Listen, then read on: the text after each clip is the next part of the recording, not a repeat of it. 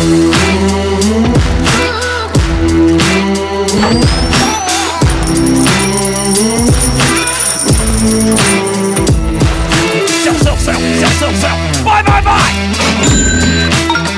the AM/FM 24/7 radio network, broadcasting from AM and FM stations around the country. Welcome to the Small Business Administration award-winning School for Startups Radio, where we talk all things small business and entrepreneurship. Now, here is your host, the guy that believes anyone can be a successful entrepreneur, because entrepreneurship is not about creativity, risk, or passion, Jim Beach. Hello, everyone. Welcome to another exciting edition of School for Startups Radio. It's Friday, the 8th of September. I hope you're having a great day and have big plans for some weekend fun. But before that, I've got a fantastic show for you today. First up, we have Jack Fanous. He has a really impressive career building nonprofits that help veterans. And along the way, he discovered that he needed a job tool as well. So he built JobPaths. We will learn about it and how it's a nonprofit hub. It's a fascinating story. You are going to be really impressed. After that, we're welcoming back to the show Touraj. He is a venture capitalist, M&A guy, founder of webs.com. And today we're talking about his new book, Exit Path. It is an A+ conversation. You will learn a lot. He is now running a robotics company, and we will have him back to talk about that again soon. On Monday, we have a fascinating conversation with someone who has built a snack company that is a delivery service, and at the same time, she had the same problem that Jack did. Needed an HR recruiting solution. She's also built one. And we're going to deal with talk to one of the largest swag companies in the world on Monday. So great stuff coming up. But most importantly, I need theme music for this. Maybe this. There we go. Theme music. Billionaire alert. We have a billionaire in the next week or so as well. Always excited for that. Anyway, great show today. Thanks for being with us. We'll get started in just one or two, about 10 seconds.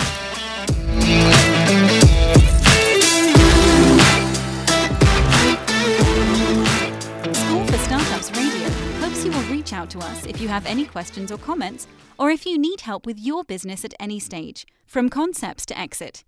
Jim accepts all connections on LinkedIn. He tweets from @EntrepreneurJim, and he responds to emails at james.beach@att.net. Thanks for listening, and we hope you enjoy the show. We are back in again. Thank you so much for being with us. I'm very excited to introduce my first guest. He's doing a lot of things to help you with a lot of cool tools. Jack Fanous is the founder of JobPath. They have created a new tool called Mission Plus. We will learn about it in just a minute. JobPath is an internet community designed to bring people together who are trying to network, is my understanding. It's a SaaS model. We will learn about it. He is, in addition to that, very active in giving back to the community. He created an organization called GI Go Fund, which helps military veterans, and is also very active in other veterans affairs and with Habitat for Humanity in his home state of New Jersey. Welcome, Jack. How are you doing today?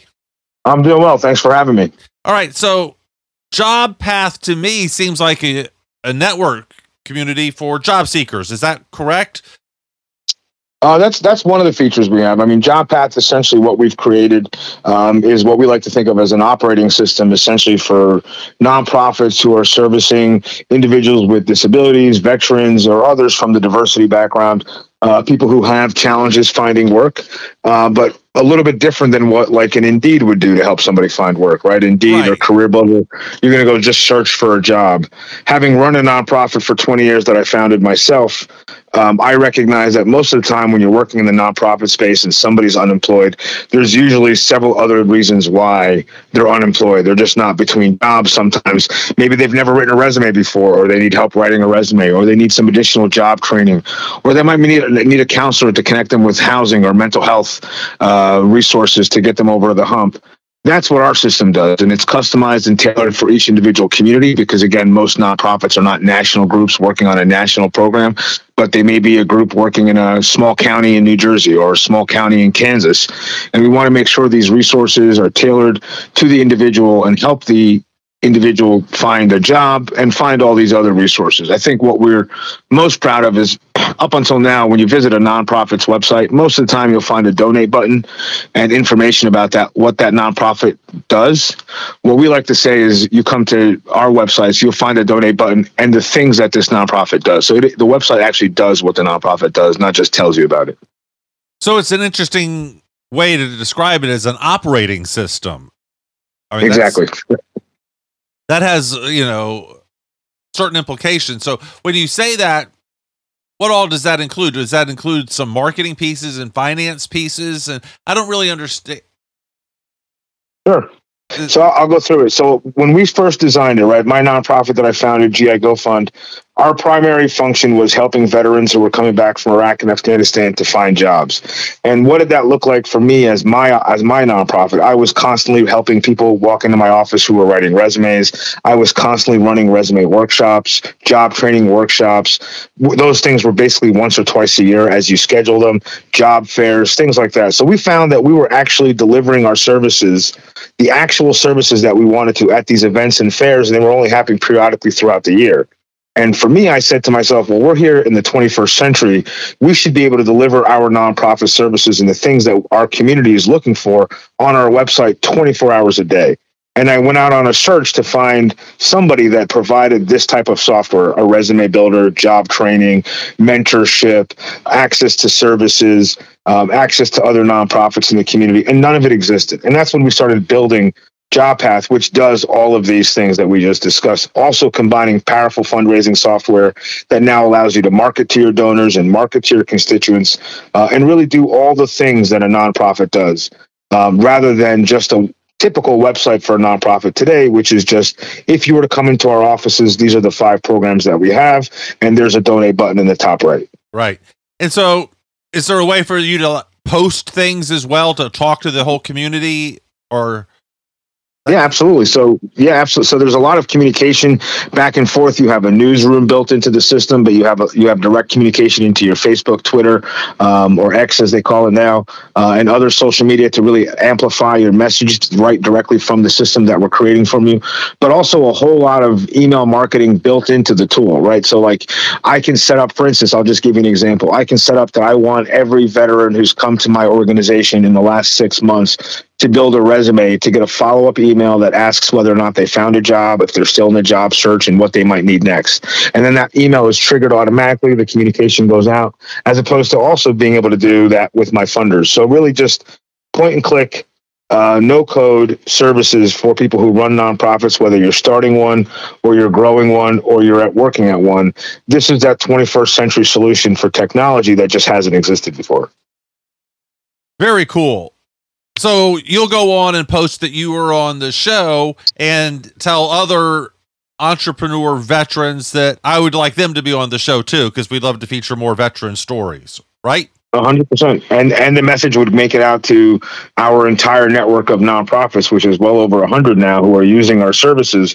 We now have an amplification to all of them as well. So nonprofit leaders, nonprofit directors, people who work there, their groups, their constituencies. Really, the network itself has grown because if you think about nonprofits, most of the time we work in silos, right? I show up at work at my organization. I'm working on the clients that are walking in my door. Maybe I attend a leadership breakfast or something once a quarter, but primarily I'm working in my world. This network that we've created of different organizations that are connected by software, now we're able to communicate with one another about services, about ways to help one another, and about cool opportunities like this. My wife was in the nonprofit space for decades. Her last one was American Cancer Society and some great organizations there. But one of the things that constantly annoyed us was that whoever the latest Real Housewife of somewhere was, they had to create their own foundation, which it seemed to me consisted of a gala or a gala or whatever, however you want to pronounce it, which in essence is competing with older, more established charities that don't necessarily spend as much of their money on the gala. You know what I mean? Right. Jack, are you there 100%. With me on this? Yeah, 100%. And that's really what we're focused on, right? Is that's where I was sort of going. Your organization, your network provides sort of a clearinghouse for competency and quality of the organizations, doesn't it? I would say exactly that. I mean, I don't think I've ever put it that way, but I think that's a very, very smart way to put it. And I'll even take it a step further, right? Like, I don't believe that there's any lack of good intentions in the world. True, right? I think most people I don't want to belittle their intentions. Yeah, I think everything is well intended. Yes. But I think well intentions in the 21st century are not enough. Good intentions in the 21st century are not enough. You know why? Because people in need, when they go to the computer, when they Google something, they expect an answer immediately. We have become accustomed to that we need an answer or a solution or help immediately. Established organizations or organizations that take that extra mile to really put out services, those are the ones that I want to focus on. The ones that just have foundations and galas and they raise money, it's an important job. It does what it does as long as they distribute the money correctly.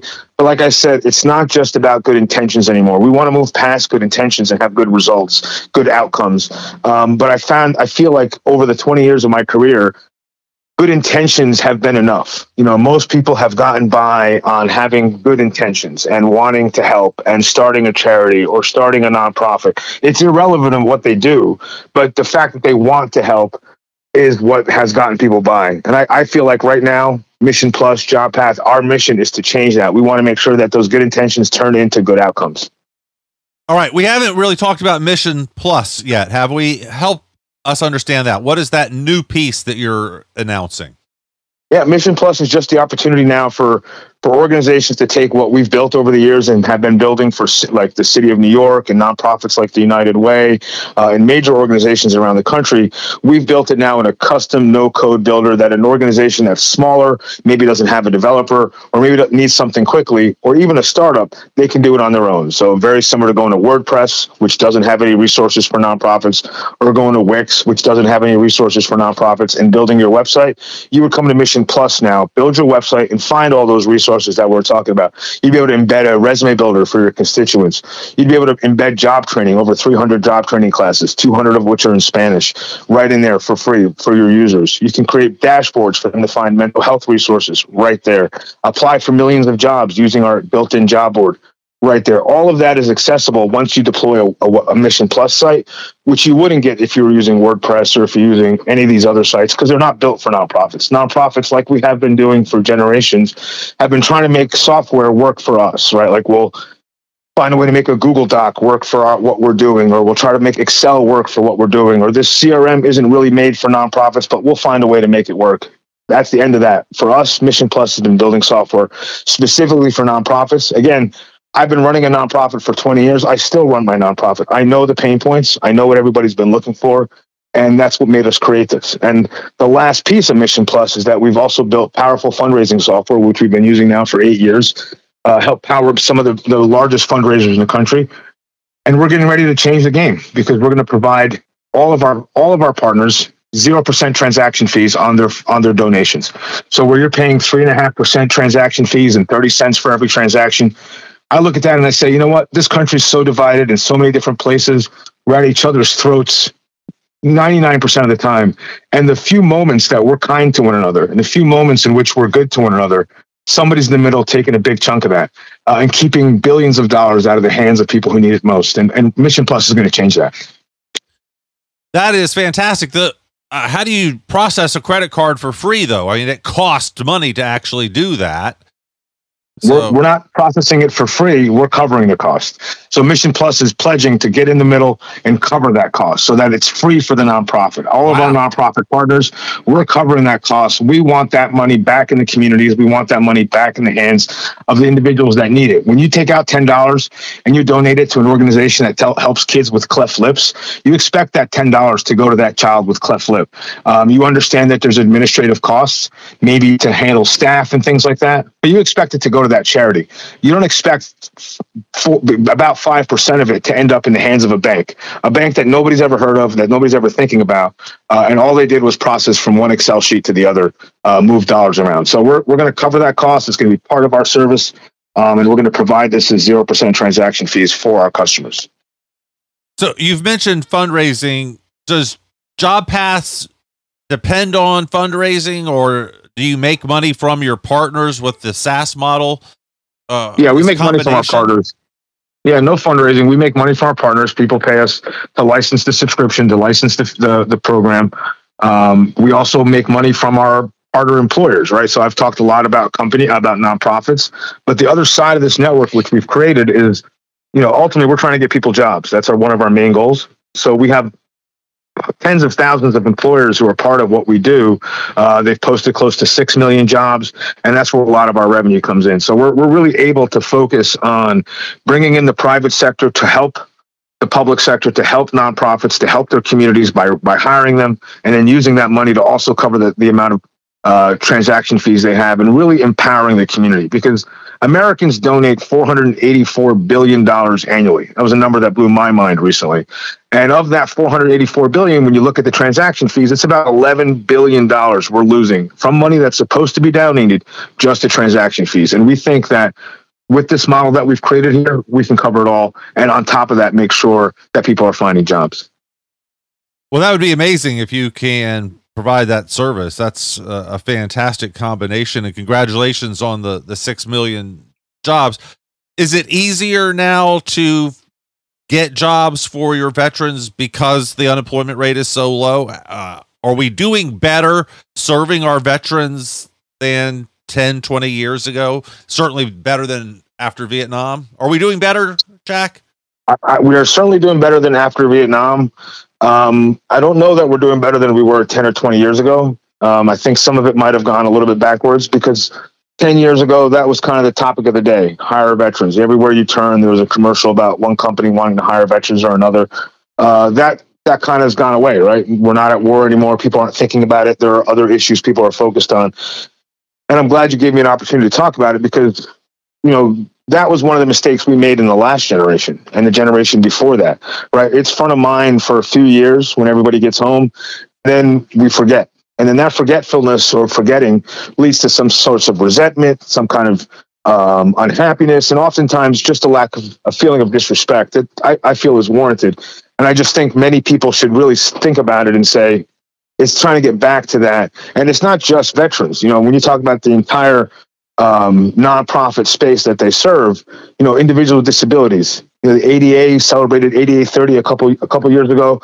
It was a big deal for a moment, but then it went away. Nobody's talking about it anymore, and nobody's focused on it. There are two reasons for that. One is people usually get caught up in the moment. And then two, these companies that we're working with, they really expect you to be able to send them a candidate in the 21st century way, upload their resume, transfer all the data to their systems. They're not expecting to go to a job fair. But in the world where we're helping individuals like this find jobs, typically we're relying on job fairs. So we're asking a company to come out, set up a booth, interview somebody on the site, and then hire them, which is not how they operate. So we're trying to update and modernize the process so that it works with the way companies hire, so that we can improve those numbers. Jack, what about the overall morale of the veteran community now? I hear that suicides have never been higher. There's the whole defund the police, and I think the military is sort of rubbed off there a little bit. I hear that recruiting is way down and that none of the branches are going to make their recruiting numbers for the year. Talk to me about being a veteran in a society where it's out of style right now. It's so sad. What are your thoughts? Yeah, well, I'll be honest with you. It's difficult for me to speak.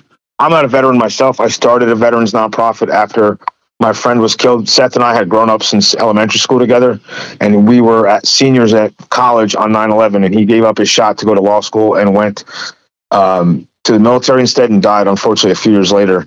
So but I do deal with veterans on a daily basis, not being one, but I do deal with them regularly. And you do hear a palpable level of frustration. And I think much of it is because if you think back to 2012 and 13 and 14, the wars were still going on. It was in the news every night. We were talking about Afghanistan. We were talking about Iraq. And then you see, it's pretty much over. Nobody talks about either one of those conflicts anymore. Rarely does it ever come up. And the only time anything was in the news was when we had the Afghanistan withdrawal, and it went incredibly wrong. So I do believe that a lot of veterans are frustrated from our conversations that I talk to them. They're obviously proud of their service and proud of the country they served and why they did it. They're just frustrated many times that people don't maybe recognize it back here at home and might have forgotten. And one of the missions of Mission Plus is to make sure that story is never forgotten. For veterans, for individuals with disabilities, we want to tell their stories. For individuals who were formerly incarcerated, who are taking a second chance now, we want to tell their stories. We want to make sure these stories are front of mind because, for the most part, our country doesn't deal with these populations. They're on the periphery, and sometimes a company will hire a veteran or they'll hire a person with disability, and they'll often put out a press release about doing so, which makes you feel like they're one-offs. And we want to get to the point where it's just constant hiring, constantly bringing these individuals in, and they're not one-offs and they're not press releases. It's a great mission, Jack, and I'm really impressed with what you're doing. It's a fantastic mission and organization, and the resources that you're providing are absolutely fantastic. I'm just really impressed. I had not heard of this, and you're doing a lot of cool things. You are honoring Seth for sure. 100%. How do we find out more? Go ahead. Sorry. I was going to say his mother has served on our board of the nonprofit for 20 years since we founded it, which I'm really proud of. And I knew her growing up in the 3rd grade and the 4th grade and spent time at their house. So having her be a part of it's important, but it really gave me an opportunity. And I think this is the most important thing. It gave me an opportunity to do the job. And I think for most of us in the nonprofit space, we've had people create software before or create technologies before, and they claim that it's going to do X, Y, and Z for the organization. And 99% of the time, it's a letdown. And the reasons I've discovered is because they've never done the job. They never worked in a nonprofit. They never worked with an individual who's trying to find a job or was homeless or was dealing with a mental health crisis. They don't understand the challenges or what tools we need. They're just thinking of ways to make money. And in reality, most nonprofit software, all it ends up being is donor software that takes a percentage of the donation.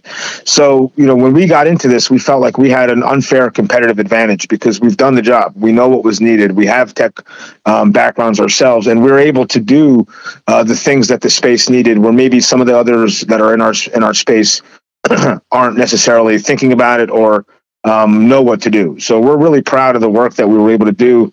And I thank God for the life experiences that I had, because I don't think I would have been able to do what we're doing now had I not had the experience of running the organization. Most true. Jack, it's a great story. Thank you for being with us and sharing. Godspeed to you. You're doing great work. I appreciate that. Thank you very much. We'll be back in just a second. We're going to talk about exit paths with returning guest Touraj Parang. We'll be right back.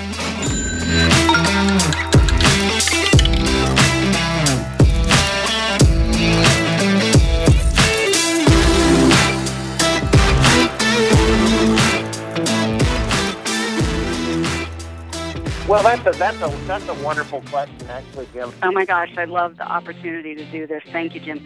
Wow, that's a great one. That is a phenomenal question. That's a great question, and I don't have a great answer. That's a great question. Oh, that is such a loaded question, and that's actually a really good question. School for Startups Radio. We are back, and again, thank you for being with us today. The point of being an entrepreneur, I think, is to sell the business at the end and make a pile of money and buy a boat, right? Isn't that why we're all doing this? Our next guest is going to help us do that. He has had an amazing career in Silicon Valley as an M&A specialist, both as an attorney and also as a deal guy. He had an amazing career. I'm excited to welcome Touraj Parang. to the show. He is author of a new 5-star book called Exit Path: How to Win the Startup End Game. He has worked with companies that have ended up selling to LinkedIn, Instacart, Vistaprint, Postmates, and a bunch of others. And he's also done corporate development for Webs and GoDaddy. Pretty damn impressive career. Touraj, welcome to the show. How are you doing?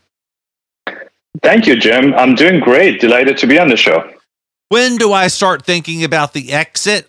About year 3 or 4. I don't need to worry about it until I've already got a bunch of sales and I'm successful, right? Or do I need to think about it even before I start the business?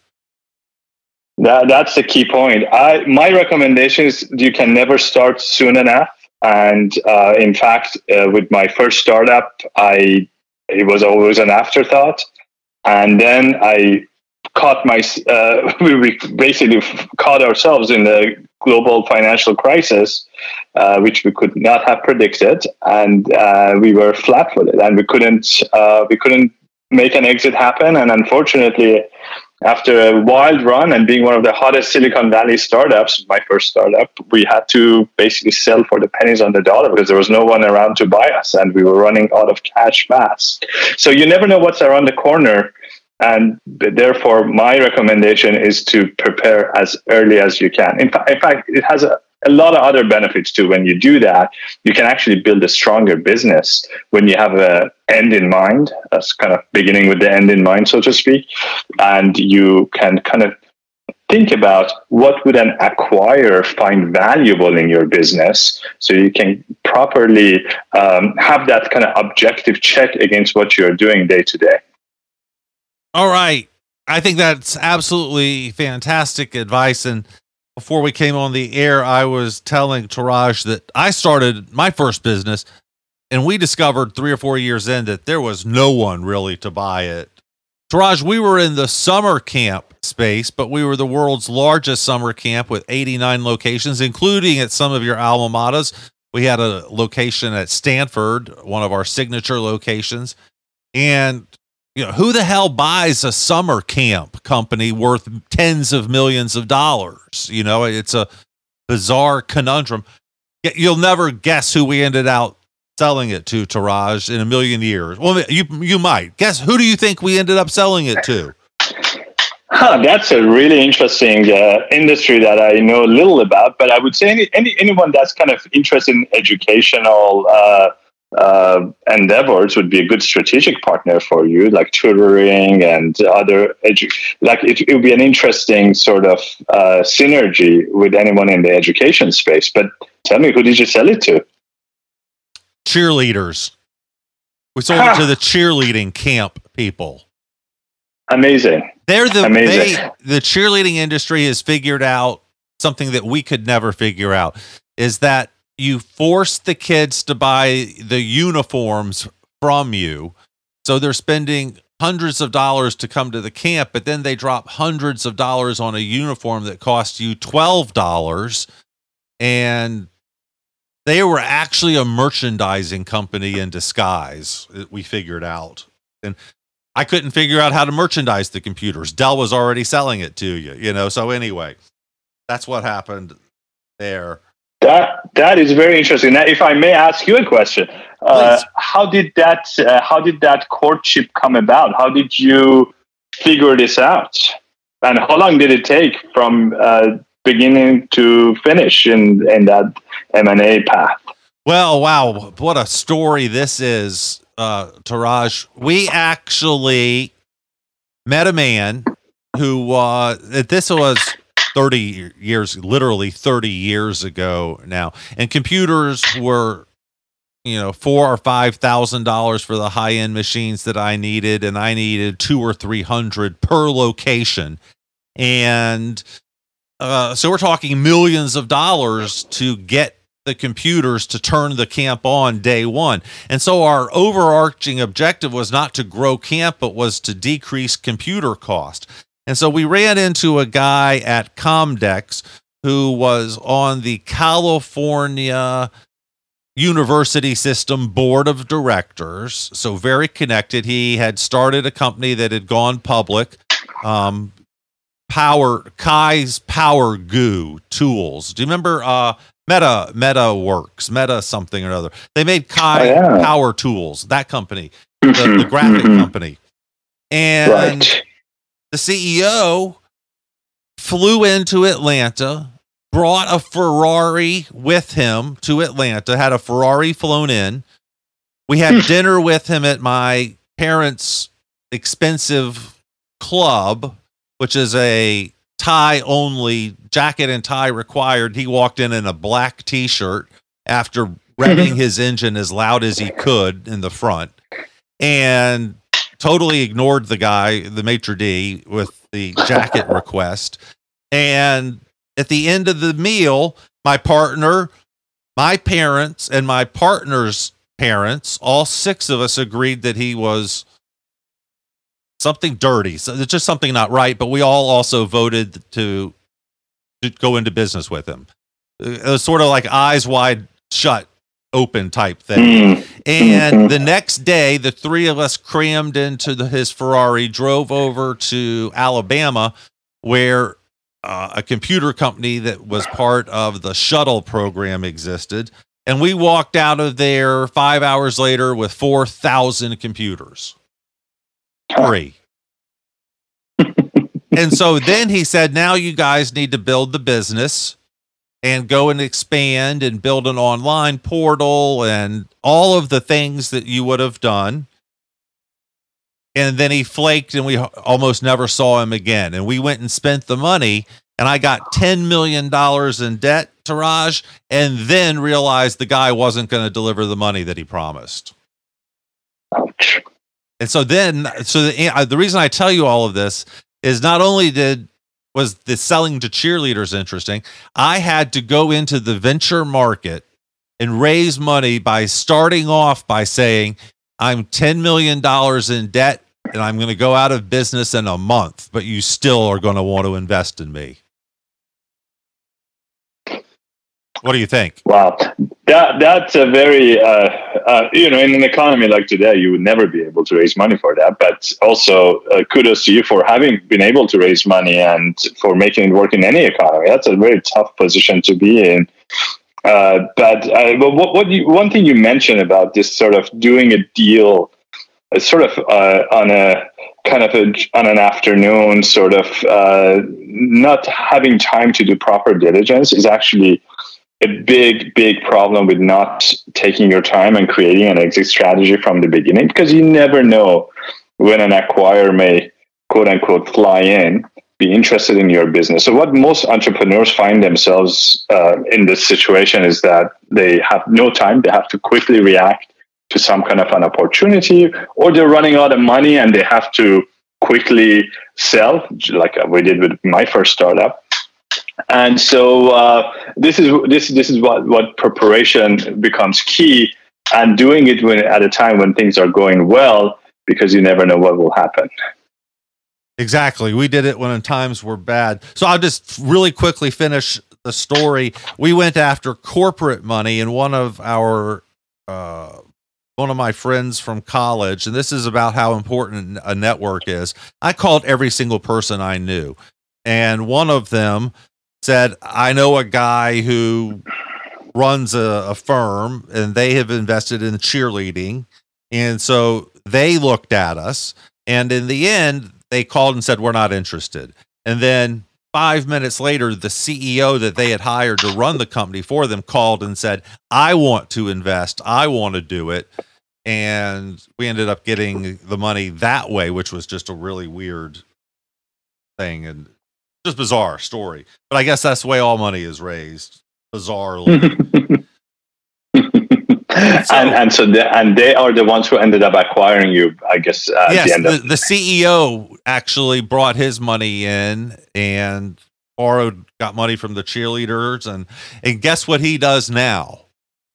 He's a priest. Wow. Life is just too weird.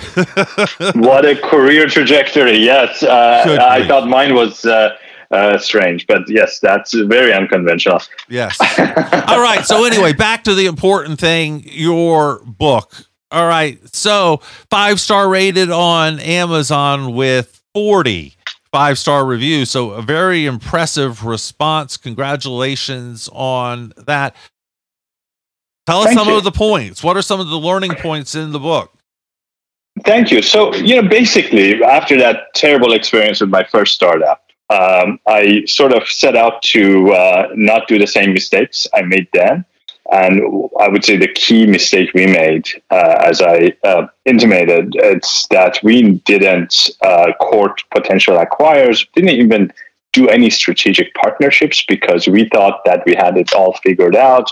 We're going for the IPO. We'll be $1 billion plus company. Who has time for these kind of plan B or alternative paths? We're going there. We had figured it out in our minds, but economy, of course, had a different story in mind. And so with my next startup, first thing we did a corporate offsite.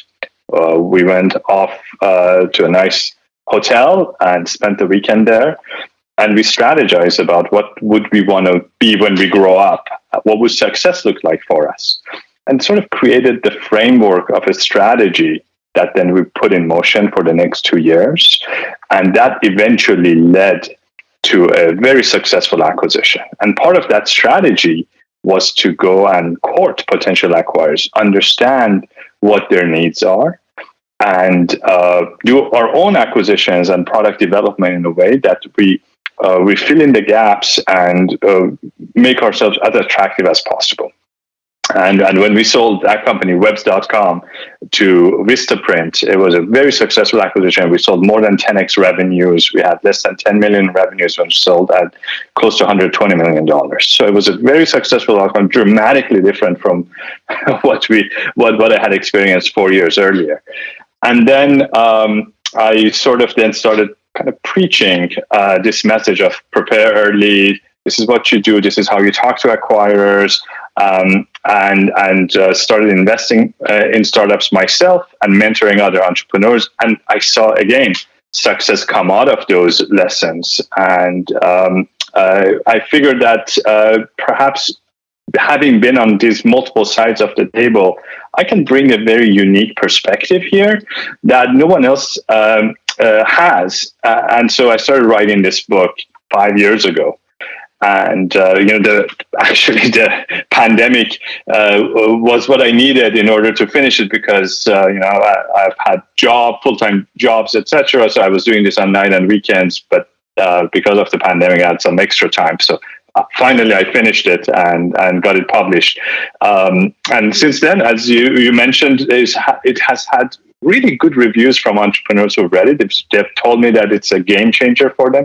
This is an area they would have never really given much thought and attention to. In fact, 4 out of 5 founders spend less than a day on their exit strategy.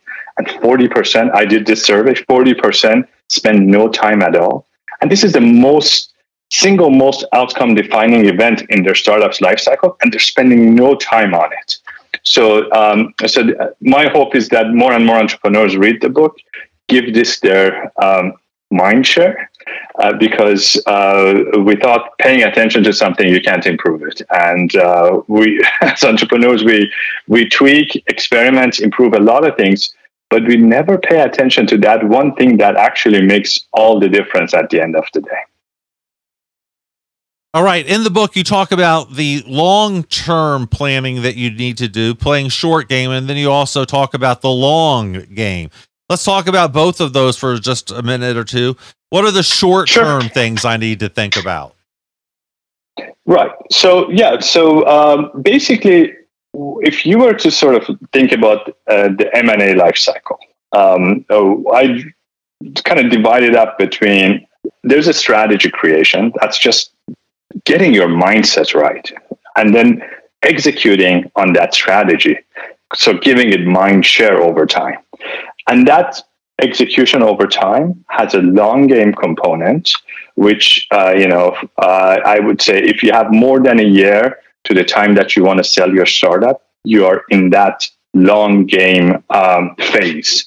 So you have time, you can start developing relationship with strategic partners, you can kind of put together things that will help you have leverage when it comes to the short game. And the short game is when you are less than a year away from when you want some transaction to happen. And there you kind of focus on how do you turn these strategic partnerships, turn your network activate it, and make a deal come together. So basically, turn up the heat on urgency on the deal coming together, identify who's real, who's not. How do you basically walk that fine line between being too eager and also being unapproachable, and also evaluating acquirers, understanding what the deal terms mean, and who do you need to have at the table to make the best possible deal happen for you. So that's the short game component. And in the book, I go, of course, into a lot of detail about what's essential in each of these phases. What are the traps for the unwary? What are the best practices I have observed in the 20 plus years I've been doing this stuff in Silicon Valley? And, there are ways you can actually take charge of your destiny as an entrepreneur and make sure that, the outcome is as close to the way you want it to be as otherwise. So I'll pause here. Does that answer your question? Yeah, that's a ton of information in there, and a great synopsis. You mentioned evaluating acquirers. That's really easy. It's whoever's got the biggest certified check, right? I mean, who do I care who's buying me? All that matters is that their check clears and that it's got many, many zeros, and I don't care who they are, right? Right. Or not. That's unfortunately what a lot of founders, may think, but the reality is that no two acquire is the same and no two check are the same. So there comes a lot of other terms that are associated with in an acquisition like that. What happens to your employees? What happens to you as the founder? Do you have to stick around, or do you have to? Can you just take the cash off the table and go? Are there any earnouts? Basically, is there part of the money that the acquirer is withholding and waiting for you to perhaps meet certain forecasts or hit certain milestones before they can release that from escrow? There is a lot of nuances in these deals, and also you could be going down an acquisition path with one acquirer for say 6 to 12 months, and at the end of the day, they may pull out. When they sign a term sheet, it's never binding. It's always an indication of interest, so to speak, a good faith indication of interest. But then they will start doing diligence. They will start looking under the hood. Even when they sign a deal, they may have clauses that says they can unwind the deal and they can walk away. They cannot close if X, Y, and Z doesn't happen. They could have closing conditions, just like you buy homes and you have closing conditions. Acquirers have closing conditions on your company as well. And so there is a lot of risk. So you have to understand, how serious is this acquirer? How strategic am I to them? Will they be able to get all the requisite approvals that they need in order to push the deal through the finish line? You may have a great champion who's, let's say, a product manager, but then that person will need to convince their CFO, their CEO. They need to convince the board. Depending on the size of the deal, they would need to bring it for a shareholder vote. Each of these steps, there's a drop-off potential. And so you need to understand all of those. You need to understand what makes a deal come together before you go far down that path, because deals can be extremely distracting. It can be demoralizing if you go down a path and the deal doesn't happen for everybody involved. It could actually kill the company when an acquirer pulls out. So there's a lot to be concerned about and be careful about. All right, so we talked about short-term planning. Let's do long-term now. So long term, you can breathe a little bit easier, but doesn't mean that you can forget about it, right? So you have to be able to carve out time and have a way to track, monitor your progress. Maybe you start with a list of potential strategic partners, folks who would be on your wish list of acquirers. Then start understanding how do you approach them. What would be some key attributes of your startup that they would find interesting? Go and test those hypotheses with the right people, find the right people, get warm introductions to them, network with them. So all these take a long time, and keep iterating, keep building relationships, and keep multiple folks in the loop on each acquirer side as to what's happening with your startup. So to build trust, build their confidence. And sometimes one of the best ways to get close to an acquirer is either to have them as a strategic investor, as sounds like you did with your camp startup or summer camp startup, or you could have other integrations with them, partnerships, type deep integrations. You can see, like, a lot of times when a company acquires another, usually there is a pre-existing relationship. In fact, at GoDaddy, we did tens of acquisitions in my 7-year tenure there. And on average, we knew the entrepreneurs for more than 6 months before even a term sheet was even discussed. So you can never be too early in building those relationships, and they take time. Yes, they do. Yes, they do. I used to work for Coca-Cola in Japan in the financial office, and the CFO there was a Japanese man, and so he was very, operated in a Japanese manner. And I asked him one day, I noticed that he spent more time dealing with banks that he didn't do business with than he did with the banks that he had relationships with. And I asked him, I was like, why? It seems to me like you talk more to the people you don't need to. And he's like, well, you never know. And, it was a very Japanese thing to nurture the multiple levels of relationships, because you just never know.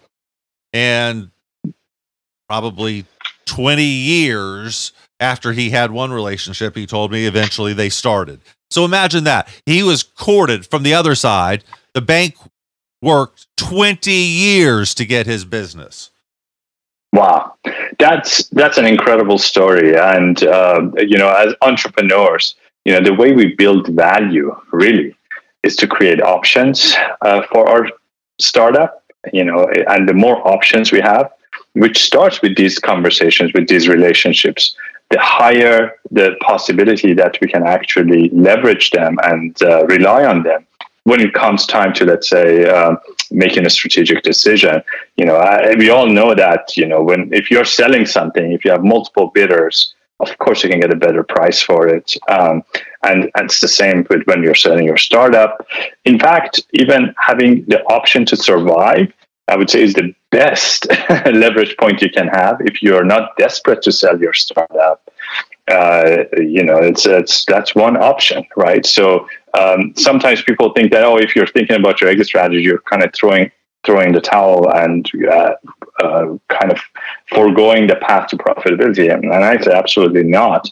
That's your biggest advantage. If you can go into these conversations and say, we don't need to sell, but you can always make us an offer we can't refuse, then that's how you get the price up. Great advice. What is the market like right now? Is it slowing down? Are deals getting done? Is it frothy? Are the valuations silly, or are they fair? I think that a year ago, it seemed like they were kind of frothy, in my opinion, a little bit silly, some of the things I was seeing. But I haven't really seen anything recently that made my eyebrows go up. That's right. That's right. What is your take on the market? Yeah, no, you're spot on. So last 2 years were extremely active years, both in terms of deal count as well as there were record years in terms of deal valuations. That that significantly changed in 2023. So so far this year, it's been a relatively slower year compared, especially to the last two. But things are picking up. So the slowness was partially because of the interest rates, because of just overall macro climate makes folks more conservative, both on the venture capital side. Investors have been fairly conservative, except for AI investments, which is an exception. But on the acquire side, they have been very, very careful. In fact, I've been mentoring a number of entrepreneurs, helping them through this M&A processes that they're running. And pretty much if they are not profitable or they don't have a very clear path to near-term cash flow positivity, acquirers don't want to even touch it. I think that's going to change a little bit. And then compounded with the fact that there is a lot of startups right now that will struggle raising their next round in the next 6 to 12 months, and they'll be all looking for soft landings. There's going to be a lot of activity. And those who get ahead of that herd of startups coming to market and trying to sell will be well positioned. So I don't think there's any time, if anyone is thinking about potential M&A next year, they should get started today. And any fallout from SVB, Silicon Valley Bank, going kaput? I heard that there were a lot of startups there who were going to be threatened because of the collapse through various funding mechanisms. You think that's true? Are we going to have any long-term startup pain because of the bank failing? Well, the bank failing, luckily, and we were one of the startups, actually, that's my startup, Serve Robotics, my current startup, was one of the SVB clients, and we couldn't move our cash out because we had a loan with SVB, and we had to keep our cash there, which made for a very harrowing few days when that and was unfolding. Luckily, government stepped in. Luckily, we got our cash out. We got access to our cash. Better way to put it. I think psychologically, of course, it made a lot of CFOs and a lot of investors pay closer attention to where startups keep their money. I would say the effect has been more psychological and conservatism in that sense, rather than very tactical things that people do. So I haven't seen a dramatic shift in how startups, for instance, raise money because of it. But everybody is definitely very careful about making sure that the bank that they're using is one that has good fundamentals, and they're not going to have a risk of going out of business because the bank they're using is going out of business. Touraj, tons of great information. Thank you so much. Congratulations on the book. We could ask you so much more. I'd love to talk about robotics and AI, and we'll have to have you back again soon to cover some other topics. How do we find out more about you? Follow you online, URL. How do we get the book? All of that, please, sir. Oh, well, thank you very much for the conversation. I actually really enjoyed hearing about your startup and your journey there. That's a very, very interesting story. And, people can find me on LinkedIn. That's where I'm most active on the socials. And then the book's website is exitpath.net. Even though I worked at GoDaddy, I couldn't get the .com. I'm always more than happy to talk to entrepreneurs and share my learnings. Fantastic. Touraj, thank you so much for being here. Exit Path, How to Win the Startup Endgame, 5-star rated on the Amazon place. Thank you, sir. My pleasure. Thank you. We're out of time, but you know what? We come back tomorrow, so don't worry. Have a great day. Go make $1 million. Bye now.